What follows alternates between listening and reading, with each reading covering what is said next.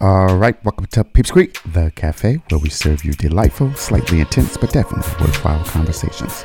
A podcast focused on bringing people together by drinking, listening, and conversing. So grab your favorite drink and let's see what's on today's menu. All right, so we are on episode 37. Episode 37 is I Love You, Now Die, Michelle Carter, Needy or in Need. That is today's menu. And we are back on our crime-ish.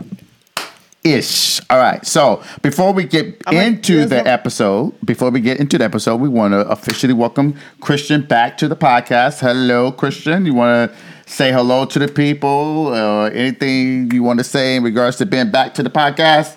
I'm back. That's all you get. All right, great. All right, we're excited to have you. Hopefully you have some great things to offer to it, or you probably won't be back. All right, so I always did. All right, so this is a documentary that was on HBO. It's called I Love You, Now Die. It's a Michelle Carter case. It is a modern age Romeo and Juliet, except for Juliet did not die with Romeo in this particular case. This is a case dealing with two individuals who were in love, quote unquote, as teenagers in the good old state of Massachusetts. They live about an hour away from each other. At some points in the documentary, we heard 40 minutes, but somewhere between 40 minutes and an hour away from each other. They had exchanged over 65,000 text messages between each other, and that is how they became, quote unquote, in love. All right. You should say how they met. We're going to get there. Oh, okay. I'm just setting this up. And so this case is about an individual who is charged with involuntary manslaughter. We'll talk about a little bit what that means, but essentially she's in charge with involuntary manslaughter based upon her text messages to the individual with whom she says she was in love with, who ultimately decided to take his own life at the age of 18. And so we are going to dive into that particular topic. All right, so who's Michelle Carter? Let's start there. She's a girl that lives in Massachusetts and at the time was in high school. Not really a popular girl, didn't have many friends. She, from what the show says, suffered from a few mental illnesses. Debatable, but go ahead. But yeah, that's about it. All right. Anything, Denise, on your end on that? No. Yeah, I mean, what he said, Michelle Carter is just the individual that is being accused of the crime. All right. And then we have Conrad Roy III. And so let me just take this moment to say this. I know that we are doing commentary on a documentary, and unfortunately, we are doing commentary concerning teenagers, individuals who are not adults under the law at that particular time, even though technically she should have been charged as adult, but we'll put that aside. We are dealing with individuals who are adolescents, and one of those adolescents decided to take his own life.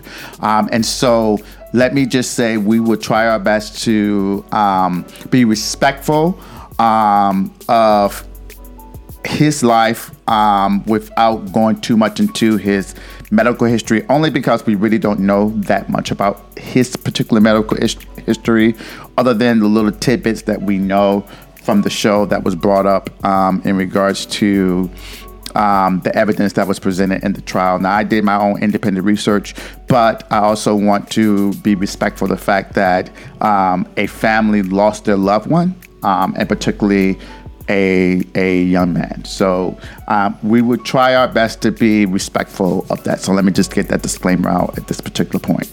All right. Can I add that the comments that we make during this is our own opinions, is our what we gather out of what we watched. It's not that we are necessarily saying, this is what should have happened or should have not happened. Right. So just making that clear for those out there. All right. We don't want to get messages. Well, we do want to get messages, but no. I mean, we don't want to get messages of those involved in the case talking about look me up. You're still who with I am. Oh my God, Yeah, I can't let that go. Still. Oh my God, you need to let that go. Life is too Listen, short. I'm a Taurus, and as Taurus, I hold on to things. I can't let them go. Yeah, but that's not worth it. Let that go. Okay. Moving right on. We're moving right on. All right. So we open up in this particular series, and we immediately are introduced to Michelle Carter at the time, who's 17, Conrad Roy, who's at the time 18, and they allegedly fell in love in 2012. And I'm looking down because I'm looking at my notes because I wanted to take good notes on this particular case. They lived about an hour away. I think I've already said that. And they've only met physically 5 times or less. So we don't even know how many times they've met physically. But they've met in the good old state of Florida, right? Because their families apparently are involved in a what you call that, where people got money and they go to these little I was trying to think of that. I was just gonna say they both. country club. Country club. There you go. Yes, their families were both part of a country club in Florida. I want to know if it was Trump's country club. Anyways. Moving right along. You can do your own research on that later. I know, but Let's I just go on. sitting here today. I just realized it could have been Trump's. Perfect. Okay. All right, but Moving anyway, right along. okay. That would not change the outcome of what I was occurred. gonna change the way I present this case. No, it's like no. All right, so they met apparently in the good old state of Florida at a country club. Michelle's family was a member there, and apparently Conrad Roy's III auntie introduced them. And so, however they met, whatever they met, and after they met, they kind of just started this relationship, basically through text and Skype. Is what I gathered, right? Yeah, mostly like text. It was a lot of text messages. It was a virtual relationship. Long distance. Do you think they were in love? They say they were in love. She says she loved him. No, I I don't mean- think so. For like any high schooler, they're like, "Oh my god, you're the love of my life," you know. I think it was more one-sided. Yeah. I think that she was infatuated with him. And I think for him, it was more of I just need someone to listen. Yeah, she created that own story, and they mentioned that on the show as well. They do, but she doesn't. She doesn't say that. They mentioned this as their own synopsis of their interpretation of their We'll relationship. get to like those messages. Yeah, the whole thing is just interpretation, really, because we don't get to hear from Michelle. They declined to even participate in the documentary, and we do hear from the parents. But personally, I felt like everything that I was listening to and that I was looking at was based on the interpretation. You know what I mean? Like if I would have, unfortunately, I couldn't hear from Conrad what actually happened, but maybe if I would have heard from Michelle, I could have felt differently with the whole, situation. Yeah, It's just a very sad documentary altogether. For Conrad. I think for both, regardless of what occurred, it's like at the, I don't want to go too deep into it, but it's like the prosecutor said when she was doing her interview after, the decision was made, it's just a sad day for everyone. It won't bring Conrad back, but it's also a life of a person that, a young person that is now just, I don't know. That's just my personal opinion. You're talking about Michelle? Yeah. I mean, it's not like her life ended. It's like she's out.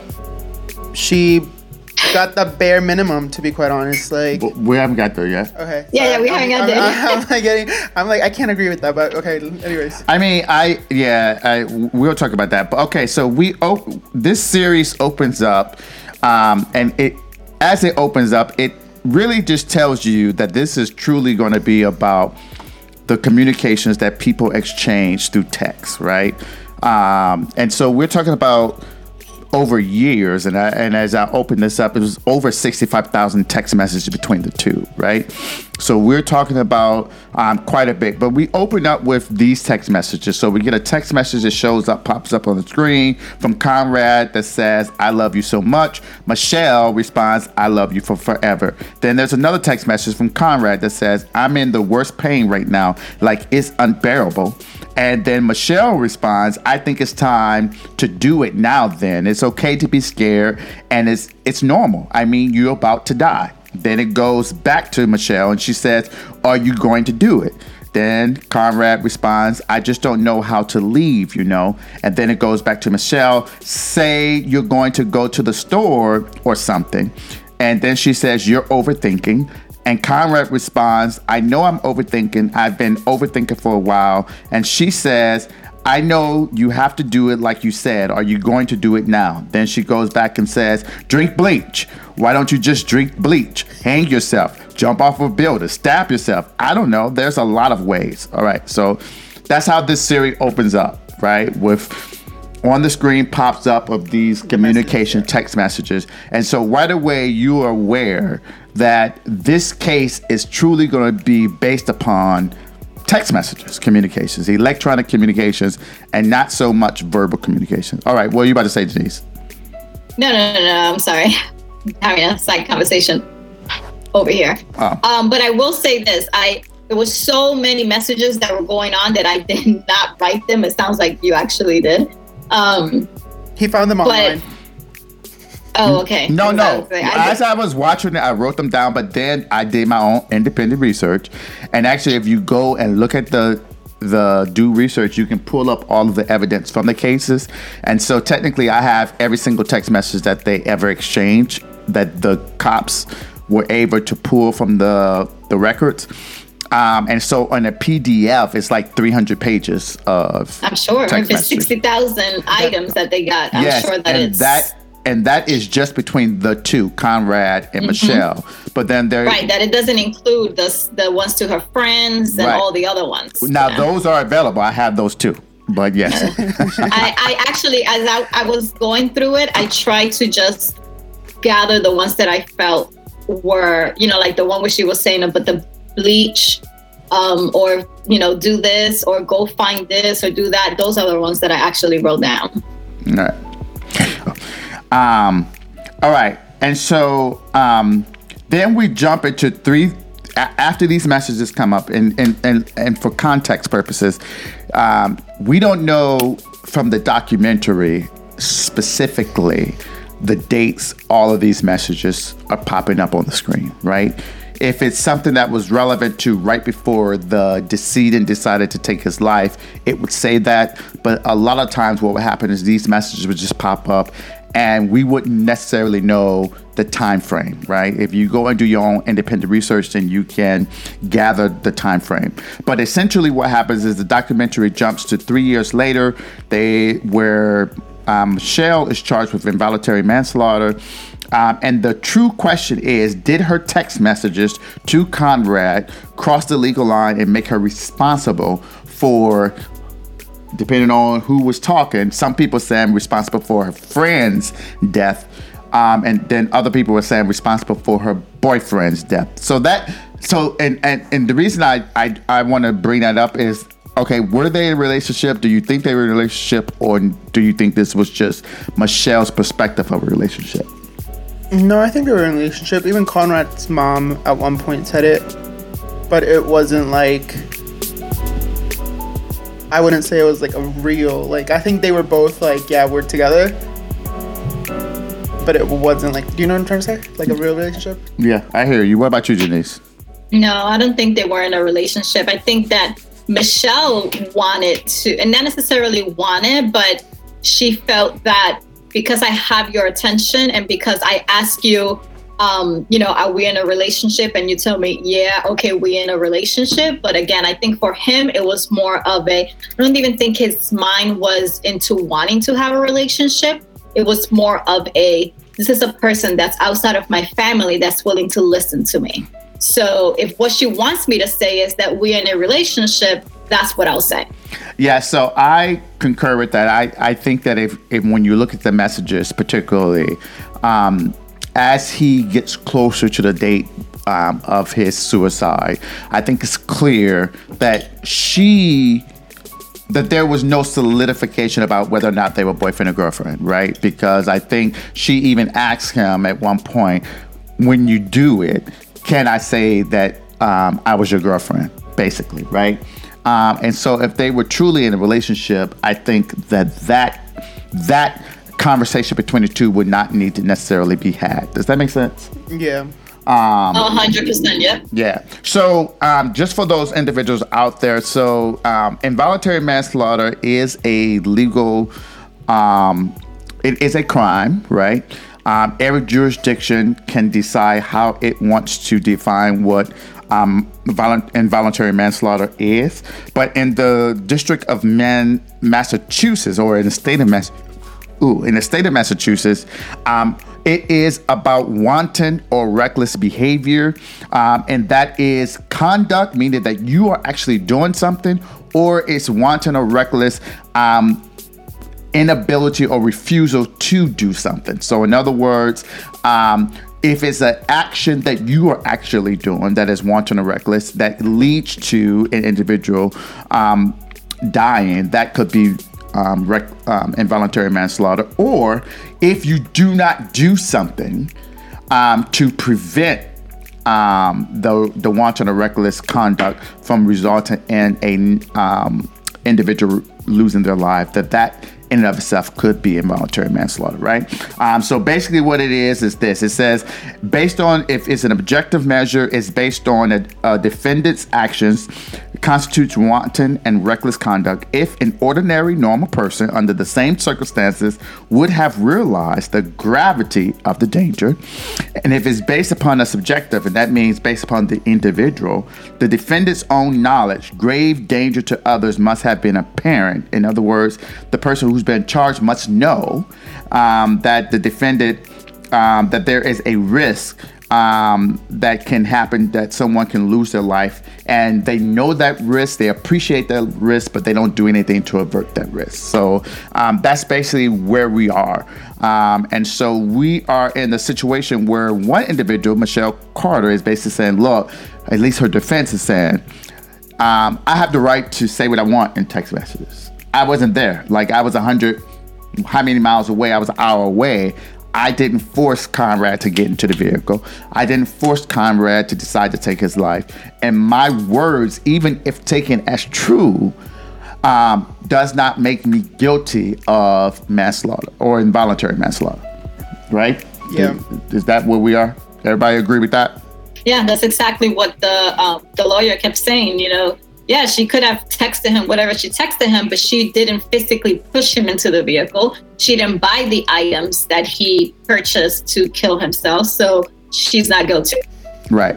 And so let's talk a little bit about some of these text messages. So Conrad apparently, and again, I don't want to speak for him because I don't know him. I don't know his family. I haven't communicated with his family. But what was presented in the documentary is that Conrad suffered from some anxiety, depression, and some other internal issues.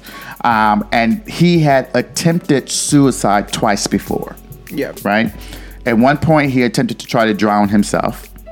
Now, I don't know if the documentary shows this, but when you read the Supreme Court decision from Massachusetts, you get all of these details.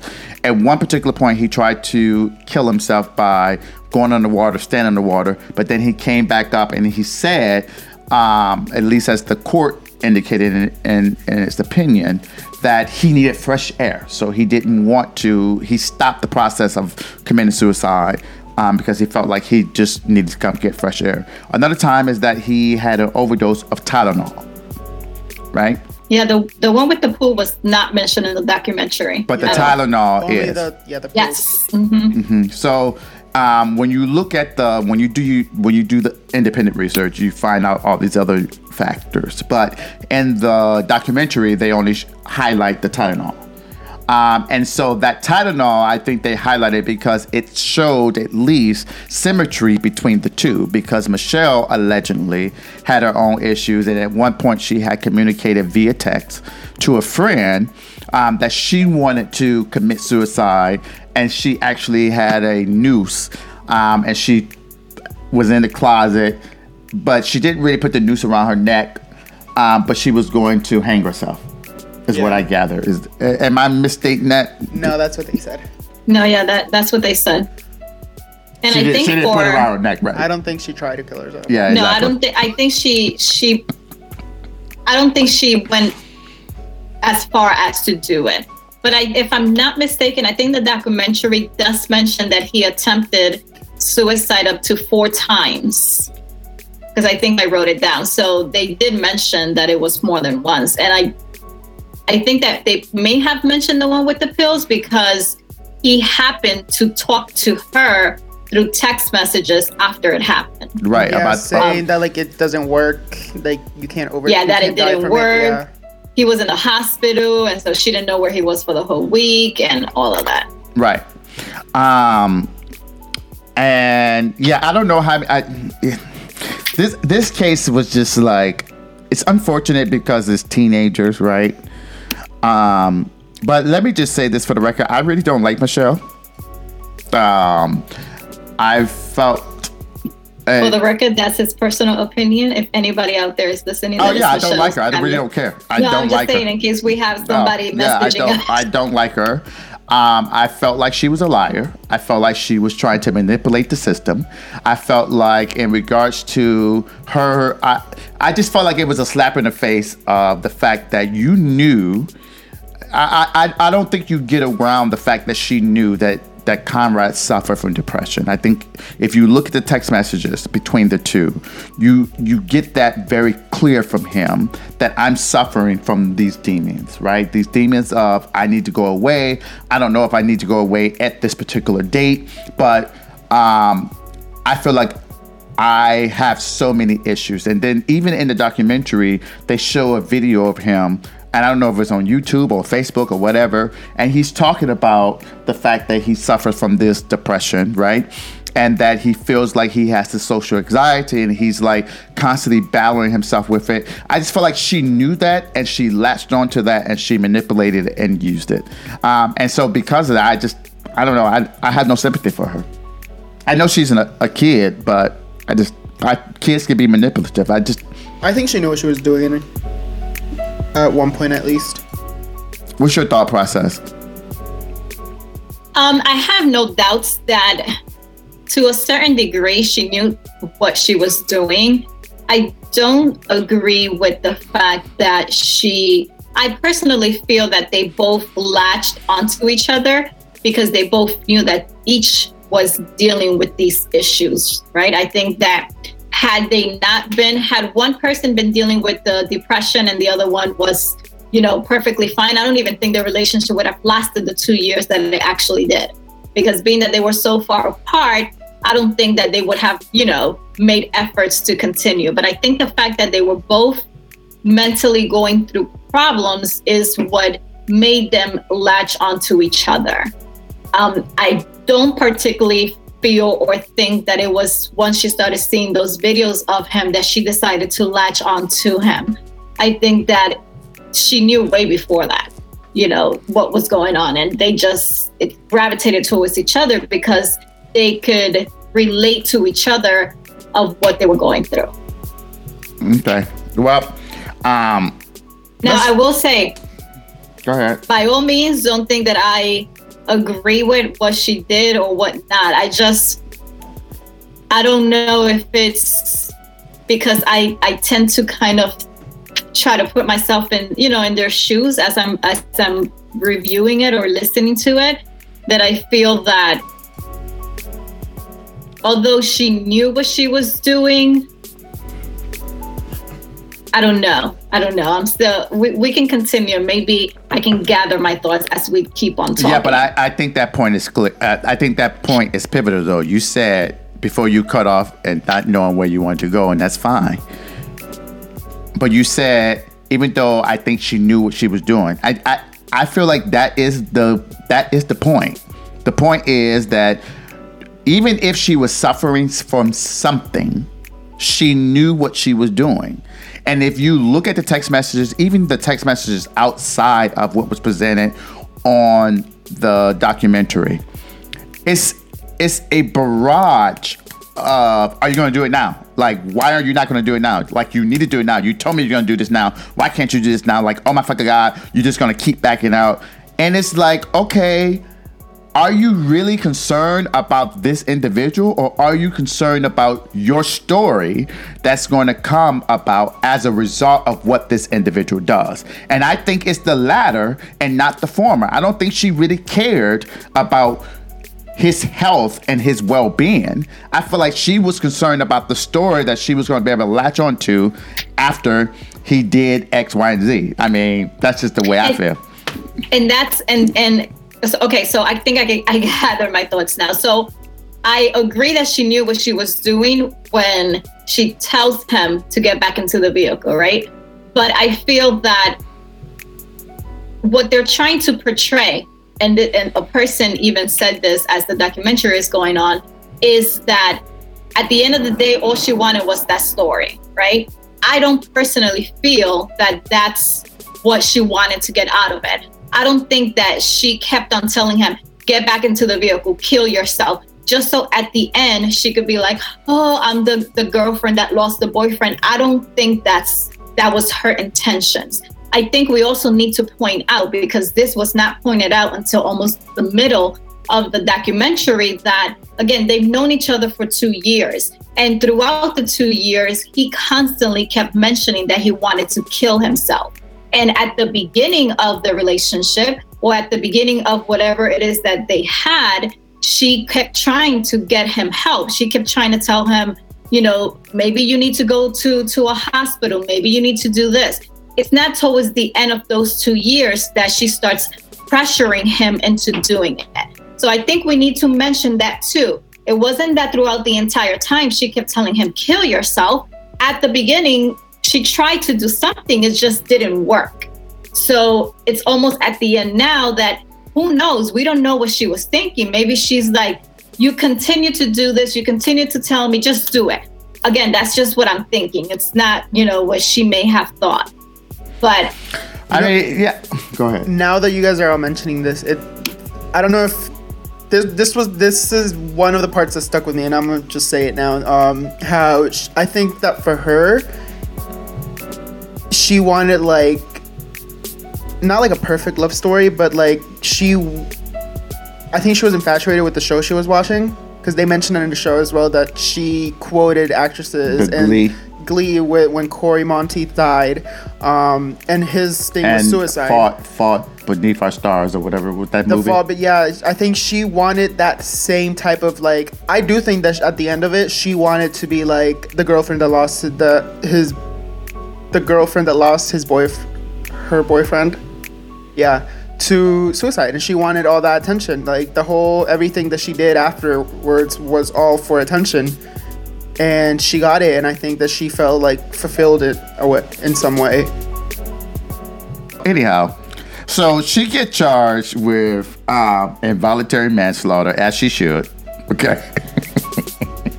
My opinion, she should have given charged with more. She got charged with involuntary manslaughter.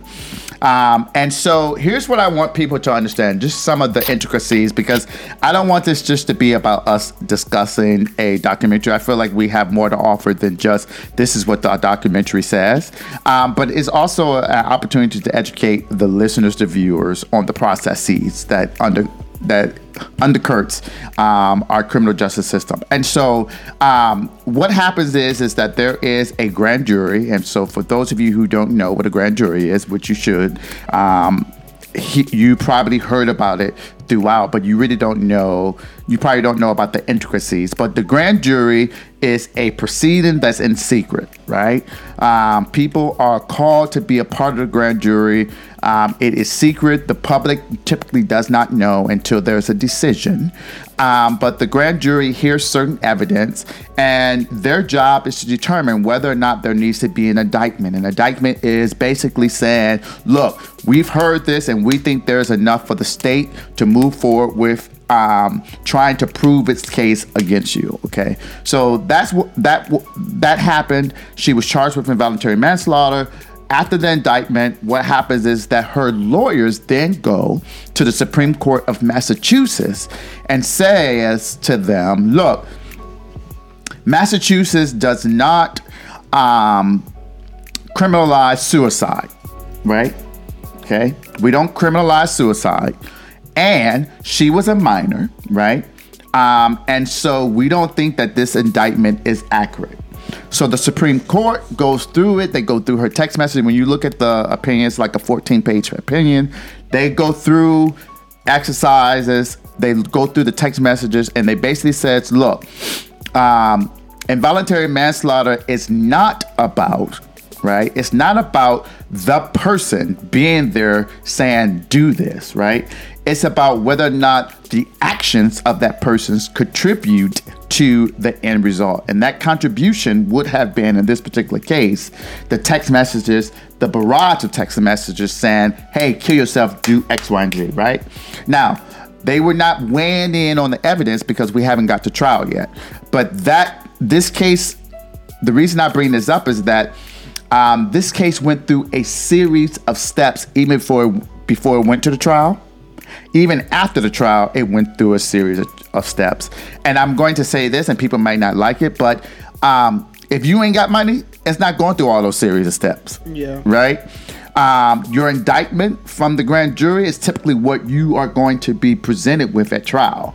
And when you are at trial, 9 times out of 10, if you don't have money, if you don't have influence, and you don't have wealth, you're not going to be out in bail so that you can present and prepare for the defense of your case. And I think that this particular case highlights the power that money, affluence provides you, because she had all of that. She was able to go through and go through the appellate process for the purposes of the indictment alone before we even get to trial. And then when we get to trial, we'll talk about this, but she was basically out on bail the whole time. Not once was she like arrested. Or exactly. Yeah. And people weren't happy about that. No, and her bail was only $2,500. Yeah. Now, black folks can go to, I don't want to make this a race thing, but it is what it is. Like, you go downtown and you can go sit in, now that COVID is here, you can't, but you can go sit in any courtroom that's public, and you can see people being denied bail left and right, $5,000, $10,000, $15,000 for crimes that are not even murder. Yeah. Or someone doesn't even lose their life as a result. Like, for instance, drug crimes, right? And people are locked up in jail without the ability to prepare for the defense of their case because they just don't have the money to do. And so this case bothered me in so many arenas. So I know I'm coming off like an a-hole with her, but I just feel like there's so many things that this case highlighted about the inconsistencies in our justice system sometimes with regard to wealth and influence. And we need to recognize that, and it's important to say that. But yeah, no, and even at the end when she actually, like at the end of the show when they, what's it called at the end of like the hearing, the verdict, like they were trying to appeal it and she was still out. Yeah. She didn't go straight in, even though they said that she had to do, I'm gonna just say, go do some time. And I don't think you're coming off as an asshole. I think that it has to be said. Yeah. Because it not only happened with her, it continues to happen, and it's happened with so many other people. Yeah. And it was crazy. It was indeed crazy because, like you said, had it been my son who had done that, trust me, he wouldn't have gotten everything that she got. You know what I mean? No, not at all. Not at all. Like, it's ridiculous. And I mean, even at the arraignment hearing, you see her facial expressions. Like, this one, she was bigger, okay, before she went and either got a surgery or lost weight, one of the two. Okay. Well, if you don't remember, go ahead. when they first showed her, the reporter said she came, looking like she got a tan, like she went to the tanning booth. Oh, she did all that. Got a tan. She got her eyebrows done. She got fillers in her lips. She lost weight, and I don't know if she lost that because she was stressed out, or she was exercising, or she got some kind of surgery. We don't know. They said that she had an eating disorder. I'm pretty sure that was. But they also said she had an eating disorder at the time that she was bigger. Yeah. Let's be clear. I don't know. She's had that eating disorder since she was 8. Yeah. Allegedly. Yeah. Let's be clear. Allegedly. I mean, we didn't hear from her at all, but I'm not denying it. I'm like, yeah, it looked like she went and got her hair done for trial. She definitely got her eyebrows done. That wasn't from bulimic, for being an eating disorder. Yeah. You don't, just because you have an eating disorder, no offense, no shade, no no disrespect for people who are dealing with it, but your eyebrows don't immaculately get darker and arched up. True. This is honestly, she didn't look good with them done. She did not. Why are you yelling? You're going way out of. I know. Wait. Last thing. I know we're already in the topic. I'm telling you. There are a few people that have gone to jail and stuff, and they've been scouted by model agencies and stuff. Like this guy named Jeremy Hicks or whatever his name is. Yes, the guy with all the tattoos. Yes. I'm like, she could have been a model. But but now all her chances are gone. No, he was convicted and he still became a model. I know, but no one's gonna want to hire her. I'm just saying. Anyways, I don't think she looked good with those eyebrows. I thought they were. She looked odd and weird. I said it from the beginning to you guys. I thought she was pretty. So let's go to the trial. So we've talked about several cases in here, and I know I've talked about several cases where I would have opted to have the judge decide versus a jury. And I think this is the first case that we've talked about where the judge, where the defendant actually says, I want to waive my right to a jury. Yeah. Right? And so what do you all think about that? It was smart on her case. Well, I'm going to quote what they said in the documentary. Genius decision. Genius decision for real. Because had she left it up to the jury, and it's exactly what he said. He said the Jason guy that you mentioned, I think it was the Jason. He said a jury of your peers often does not know the law as much as they know their own emotions and how their emotions apply the facts that are put in front of them. And when he said that, I was like, that's me. Because I will act so on my emotions, and it was a genius decision because had she left it up to a jury, she would have been guilty. I don't know. I can't say, right? But I personally feel she would have. I disagree. I think she would have been, I felt like she would have been better off with a jury. Because you think they would have felt some of the emotions by her? At least two of them. At least one of two would have said she should not have. This ain't her. Yes, it's immoral, but it ain't a crime. And you think about where we are. We're in Massachusetts. Massachusetts is not a liberal state. Like, you're thinking about the First Amendment and all of that. And so then it gets to people like, okay, how far does this cross the line? Like, if I say to somebody at a bar, go kill yourself, fuck you, bitch, and they go and kill themselves, am I going to be responsible for that murder or that crime? Like, and so I feel like at least one person on that jury panel potentially could have held out and say, no, she's not guilty. And I agree. That could have led to at least a hung jury, or that juror could have convinced other people to flip and say, "This, you don't want this." Like, think about if your kid was in the same situation, and then they're brought before, they're hauled into court because of this. You know what I mean? Like, yeah, that's a good point. Because even when they were going around the town and asking people what they thought about the case, some guy said the same thing you just said. Yeah, I mean, like, if I tell someone to jump off a cliff, are they gonna? Right, and you saw those people who were husband and wife. They were going around. The wife felt like she shouldn't be responsible. The husband felt like he should be responsible. Yeah.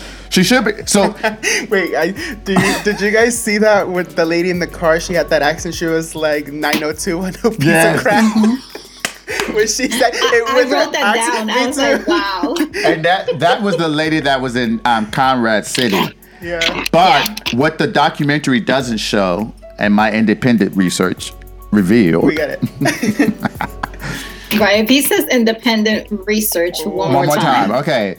But apparently, where if what's this chick name? Michelle Carter and Conrad never would have been in Florida. These two never would have interacted because the people who lived in Michelle City felt like the people who lived in Conrad City were like trash and beneath them. Yeah. So they were seen less than. And I don't know if you recall in the documentary, I think it was the grandma or someone of Conrad was basically like when they saw or heard of her or saw the family, they thought they were like uppity, like someone important. And that's because there's like that other side of the railroad tracks syndrome, right? You go to Chicago, for instance, on one side of the railroad tracks, it's affluence, it's money. On the other side, it's like, we don't want to go there type of thing.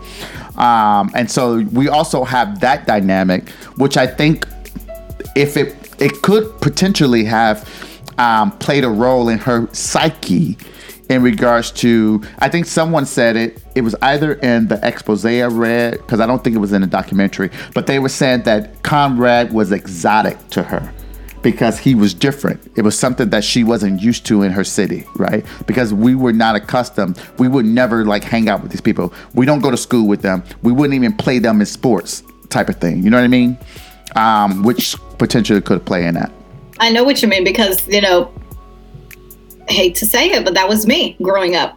You know what I mean? Like growing up, you get to meet people from different cities and it's like, I have a friend in that city and he likes me. And you know what I mean? It's like I don't know if this is just a female thing, but we want to show off, and especially if he was prohibited, and not prohibited, but if it was like you're saying it, then it gives me more like, oh, she's messing with a bad guy. Yeah. Yeah. So, yeah. All right, so let's talk about the trial. So we get into the trial. She decides to waive her right. And you saw the only time that we hear from her is when the judge asked her, was she coerced? And did she understand that she was waiving her right to a jury by her peers? And she says... No. Or yes. Yes, she understands it. She wasn't coerced, right? That was it. All right. So she forgoes her right to a trial by jury by her peers.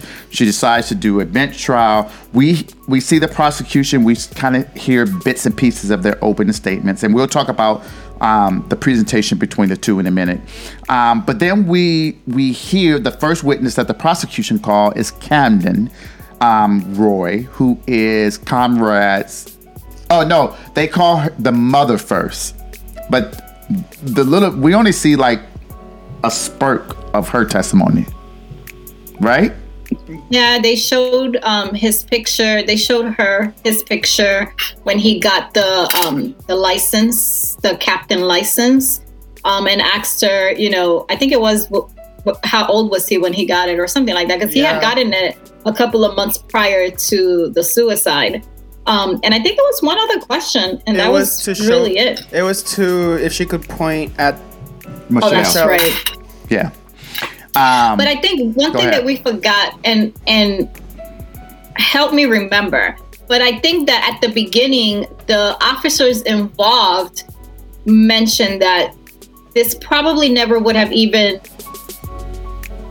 been, I don't know what the word is, had they not taken that cell phone, because they didn't necessarily need to take any evidence because it was suicide, right? Right. So we'll get to that. I think we can tie that into the trial because that's something that I want to bring up as well. But actually, you know what? Let's step back and let's just do that now because we don't see. I'm not sure if the detectives actually testify or not because we don't see that in documentary. I don't remember them. Yeah. But what we find out is that Conrad decides to take his life on January the 12th, 2014. He decides to take his life by getting a generator. Is it a generator? What is it? I don't know. I think it's a generator. Yeah. Something. That's what they mentioned. It creates carbon monoxide. And so he gets into his vehicle. He goes to a Super Kmart parking lot. He parks his vehicle. He turns on this generator that is exuding carbon monoxide inside his vehicle, and essentially he asphyxiate himself with carbon monoxide. Okay, now that's the end result, right? What we find out is that when the officers arrive to the scene, they identify that it appears as if it's an apparent suicide, right? And they see his cell phone and the vehicle with him. And the officers were debating whether or not they should take the cell phone because it's apparent suicide. You don't, what more do you need to do, right? And so, but for the fact that they decided to take the cell phone, they probably would not have known about the connection with Michelle, right? Because it's only after they decide, you know what, let's take the cell phone. The cell phone is dead, right? And then they go back, they charge it up, and apparently they pop up the messages, and one of the first people that they see is Michelle Carter, right? And then they start reading these messages. And then they basically be like, holy shit, like this is more than just a guy who decided to take his life. He might have been pushed to take his life, basically. Does anyone disagree with that? No, that's what. Yeah, I think you said it. When the thing came up, her message was the one highlighted. So as they start going through it, they were like, wait, Yeah.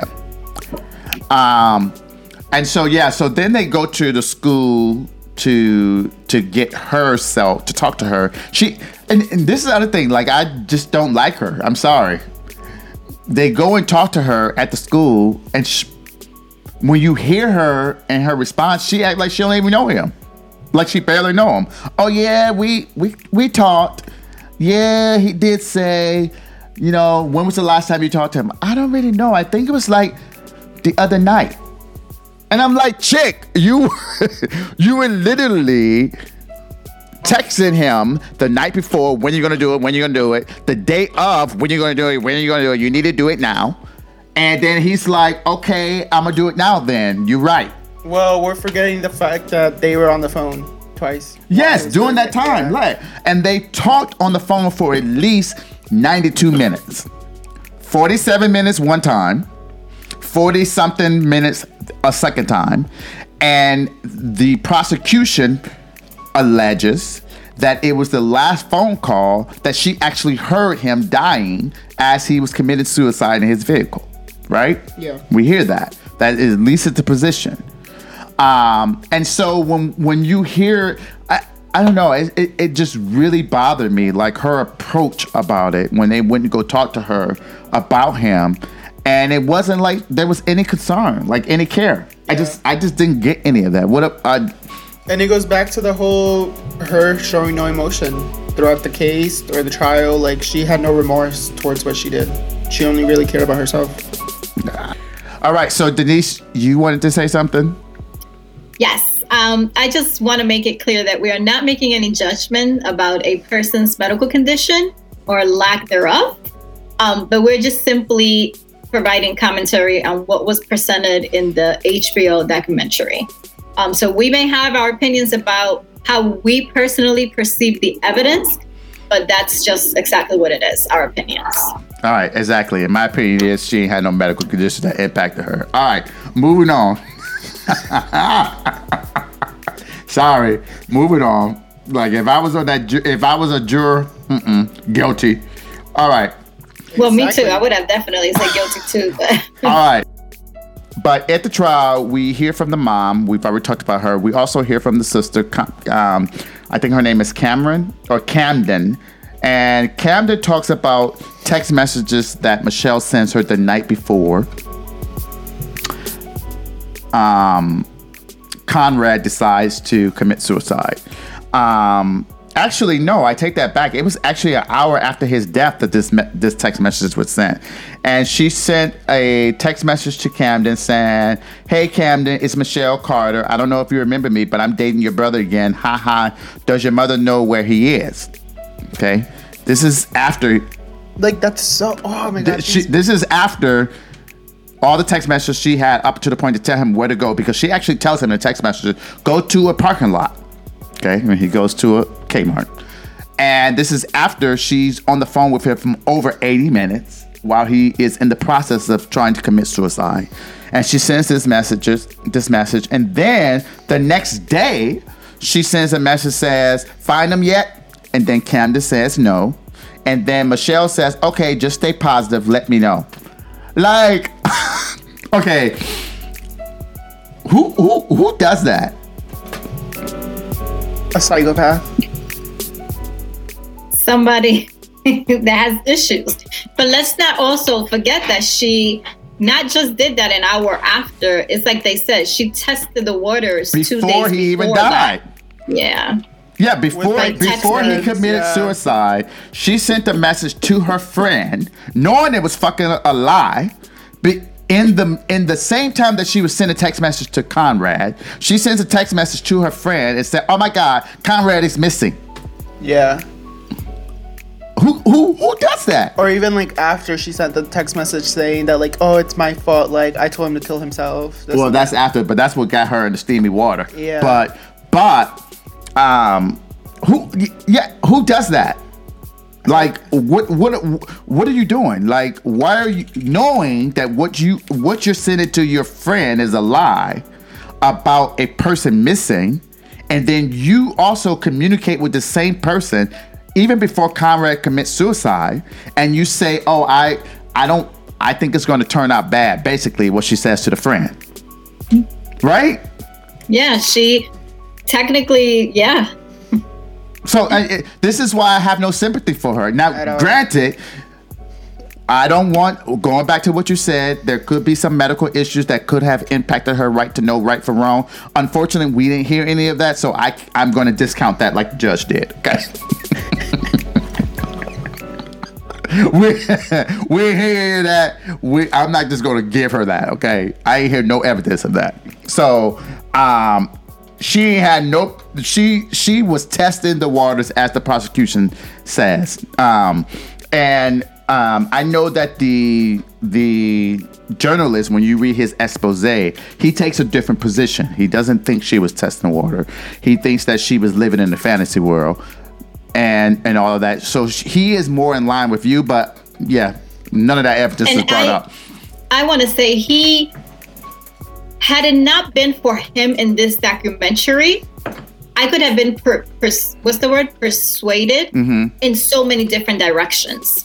I felt that his comments, his point of view is what made me look at the situation totally different. Yeah. I mean, I think he was a good journalist. Because I don't think anyone would have like put those two together with her like quoting like shows and stuff. No one. It was him that mentioned that, right? Yeah, and what he says in his expose is that he was there. He covered this case from the very beginning, even before it was sensationalized, even before all these journalists was there. So he met like with the girl Alice and all of that, and did an interview with her.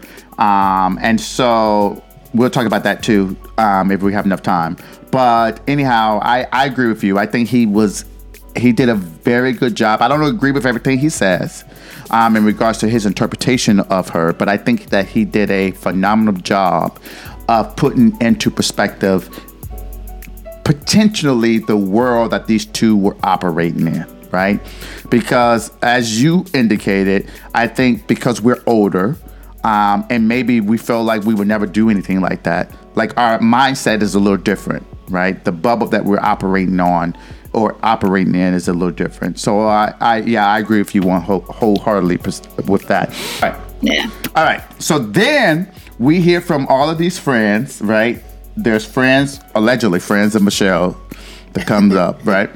And I don't even call them friends. Yeah, because basically the prosecutor was like, "Did y'all hang out before all of this?" And they was like, "Yeah, no, she was a pest." Like, they didn't say she was a pest. So in so many words, basically, she always wanted to hang out. She was needy, and always needed somebody around, and always wanted to be involved. And yeah, we had our own life going on, and she wasn't it, basically. Okay, that's what we did. This is not exactly what they said. This is his interpretation. Okay, but is that not the gist of what y'all got from it? Yeah. Okay, and it wasn't until Conrad passed, right, that they felt sorry for her, and this was the first time that one of the girls actually slept over her house. Yeah, but Sam had a relationship with her. No, Sam did not. Sam did not. Sam did not have a relationship with her. Sam received text messages from her, and Sam felt like Let's clarify that. Yes, you're right. Sam felt like it would be rude for her not to respond to these text messages, but they did not have a close relationship as Michelle presented it. Yeah, I don't think none of those girls had a friend. Honestly, again, I don't think she had friends. She didn't. I think that she had no friends.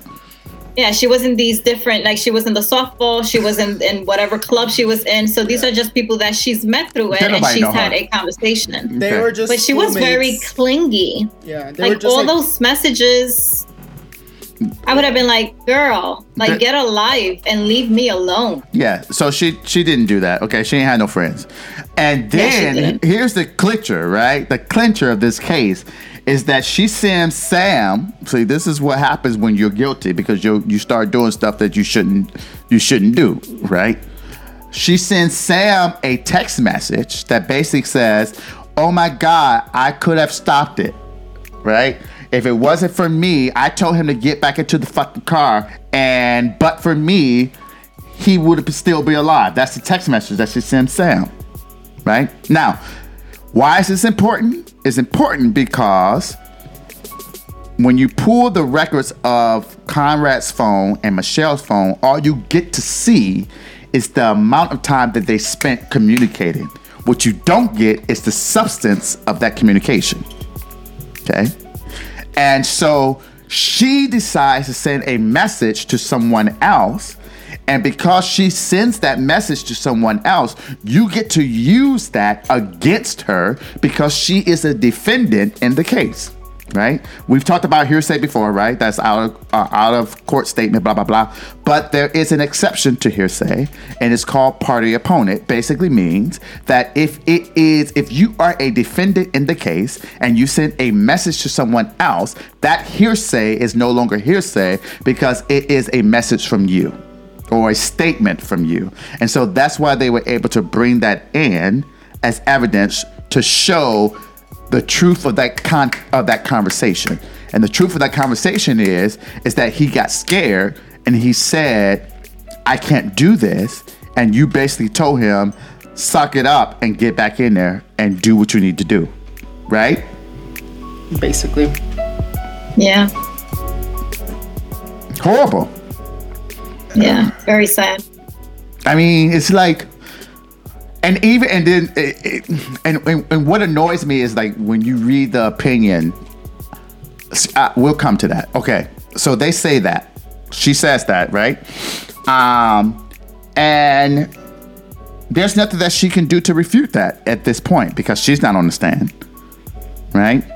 And Sam testifies to the fact that she received the message. The message is on big screen in the courtroom, right? Yeah. Nothing you can do. So the prosecution rests, and then the defendant bring their case. So they bring this expert who come up with some bullshit, basically. Okay, I'm just gonna say bullshit. Expert's a strong word. Well, he was first of all, he was qualified as an expert. For those of you who don't know anything about how this works, it is a rigmarole to get someone qualified as an expert. You have to go through a whole lot. Okay, he was qualified as an expert in this case. Okay, he goes and talks about some bullshit that nobody believes. Okay. We put that aside. Basically, what he says is that she was involuntarily intoxicated, and Conrad's messages to her was pulling her further into this intoxication because she was on Prozac, and then they changed it to Celexa, and because of that change in medication, it was like too much, and then she went into this intoxicated state. Okay,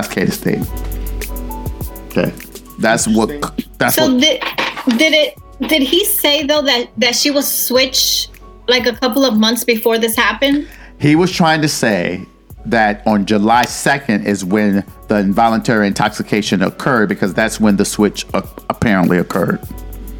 So maybe 2 weeks before, not even 2 weeks, 10 days before Conrad commits suicide. This chick had her medicine change on second, allegedly.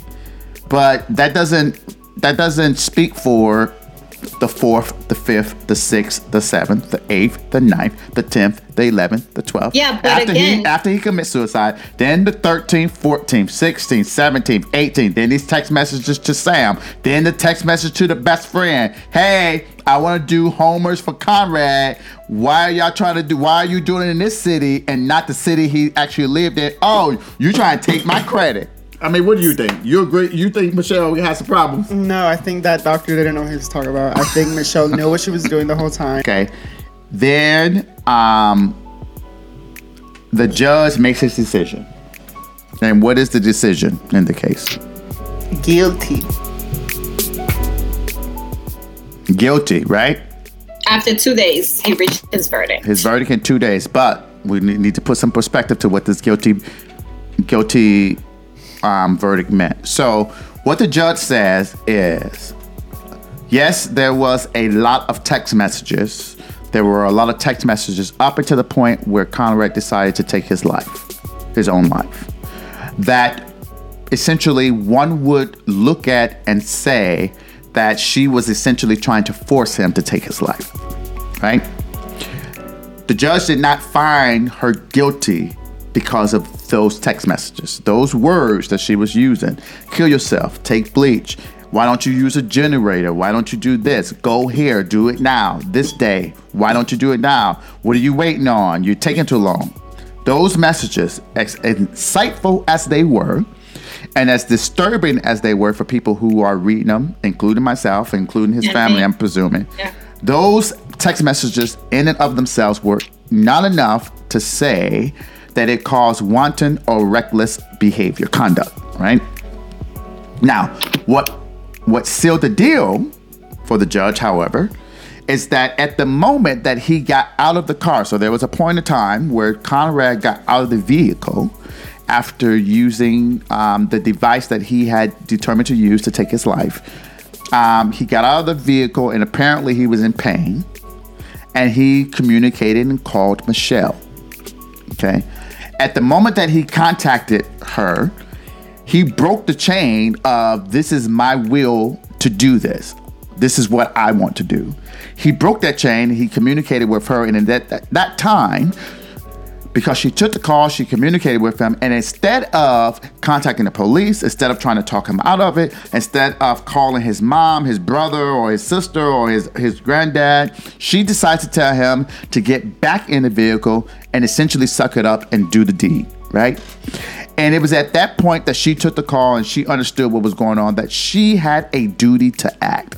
And she did not act reasonably, as a reasonable person would have in her shoes, to prevent him from continuing with his plan to commit suicide, right? And it's because of that situation that she was found guilty of involuntary manslaughter, right? Yep. And why is that important? Because had she not sent that text message to Sam Boardroom or Boredom, or what was that girl name? Sam. I don't know her last name. Had she not sent that text message, I don't think we would have the same verdict. Agree.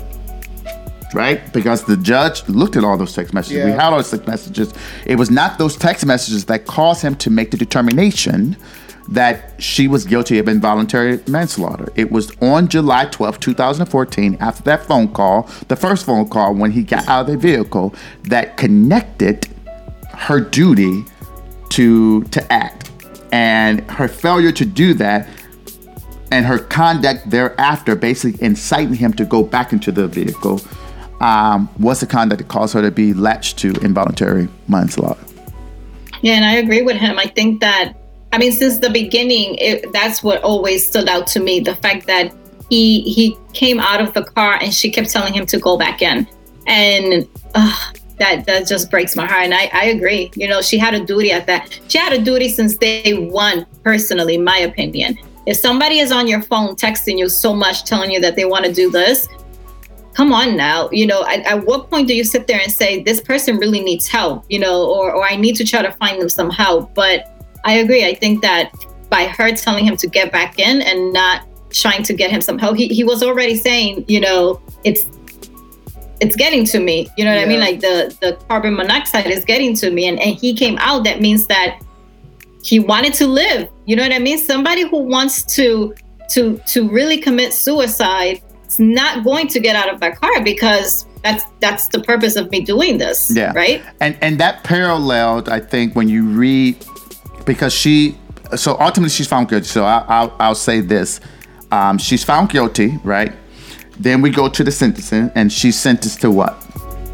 A minimum of like 2 years? She's sentenced to 24 months, right? Mm-hmm. With 15 months to be served, and the remainder to be, the balance of that to be washed off, and to 2022, right? Essentially. Yeah. Okay. But at the same time that her sentencing is given, her defense issues a motion to say that they want to go through appeals, and they request that she be let out on bail during the balance of, or during the time that her process is working its way through in the appellate process, right? So the judge agrees. He says that this is a situation that he thinks that the appellate division will want to weigh in on, which I think is fair, given the nuanced area of the crime that she's been charged with. So I do think that's fair that he would want to receive opinions from the higher court. And they ask that she's out on bail during that time, and he grants that.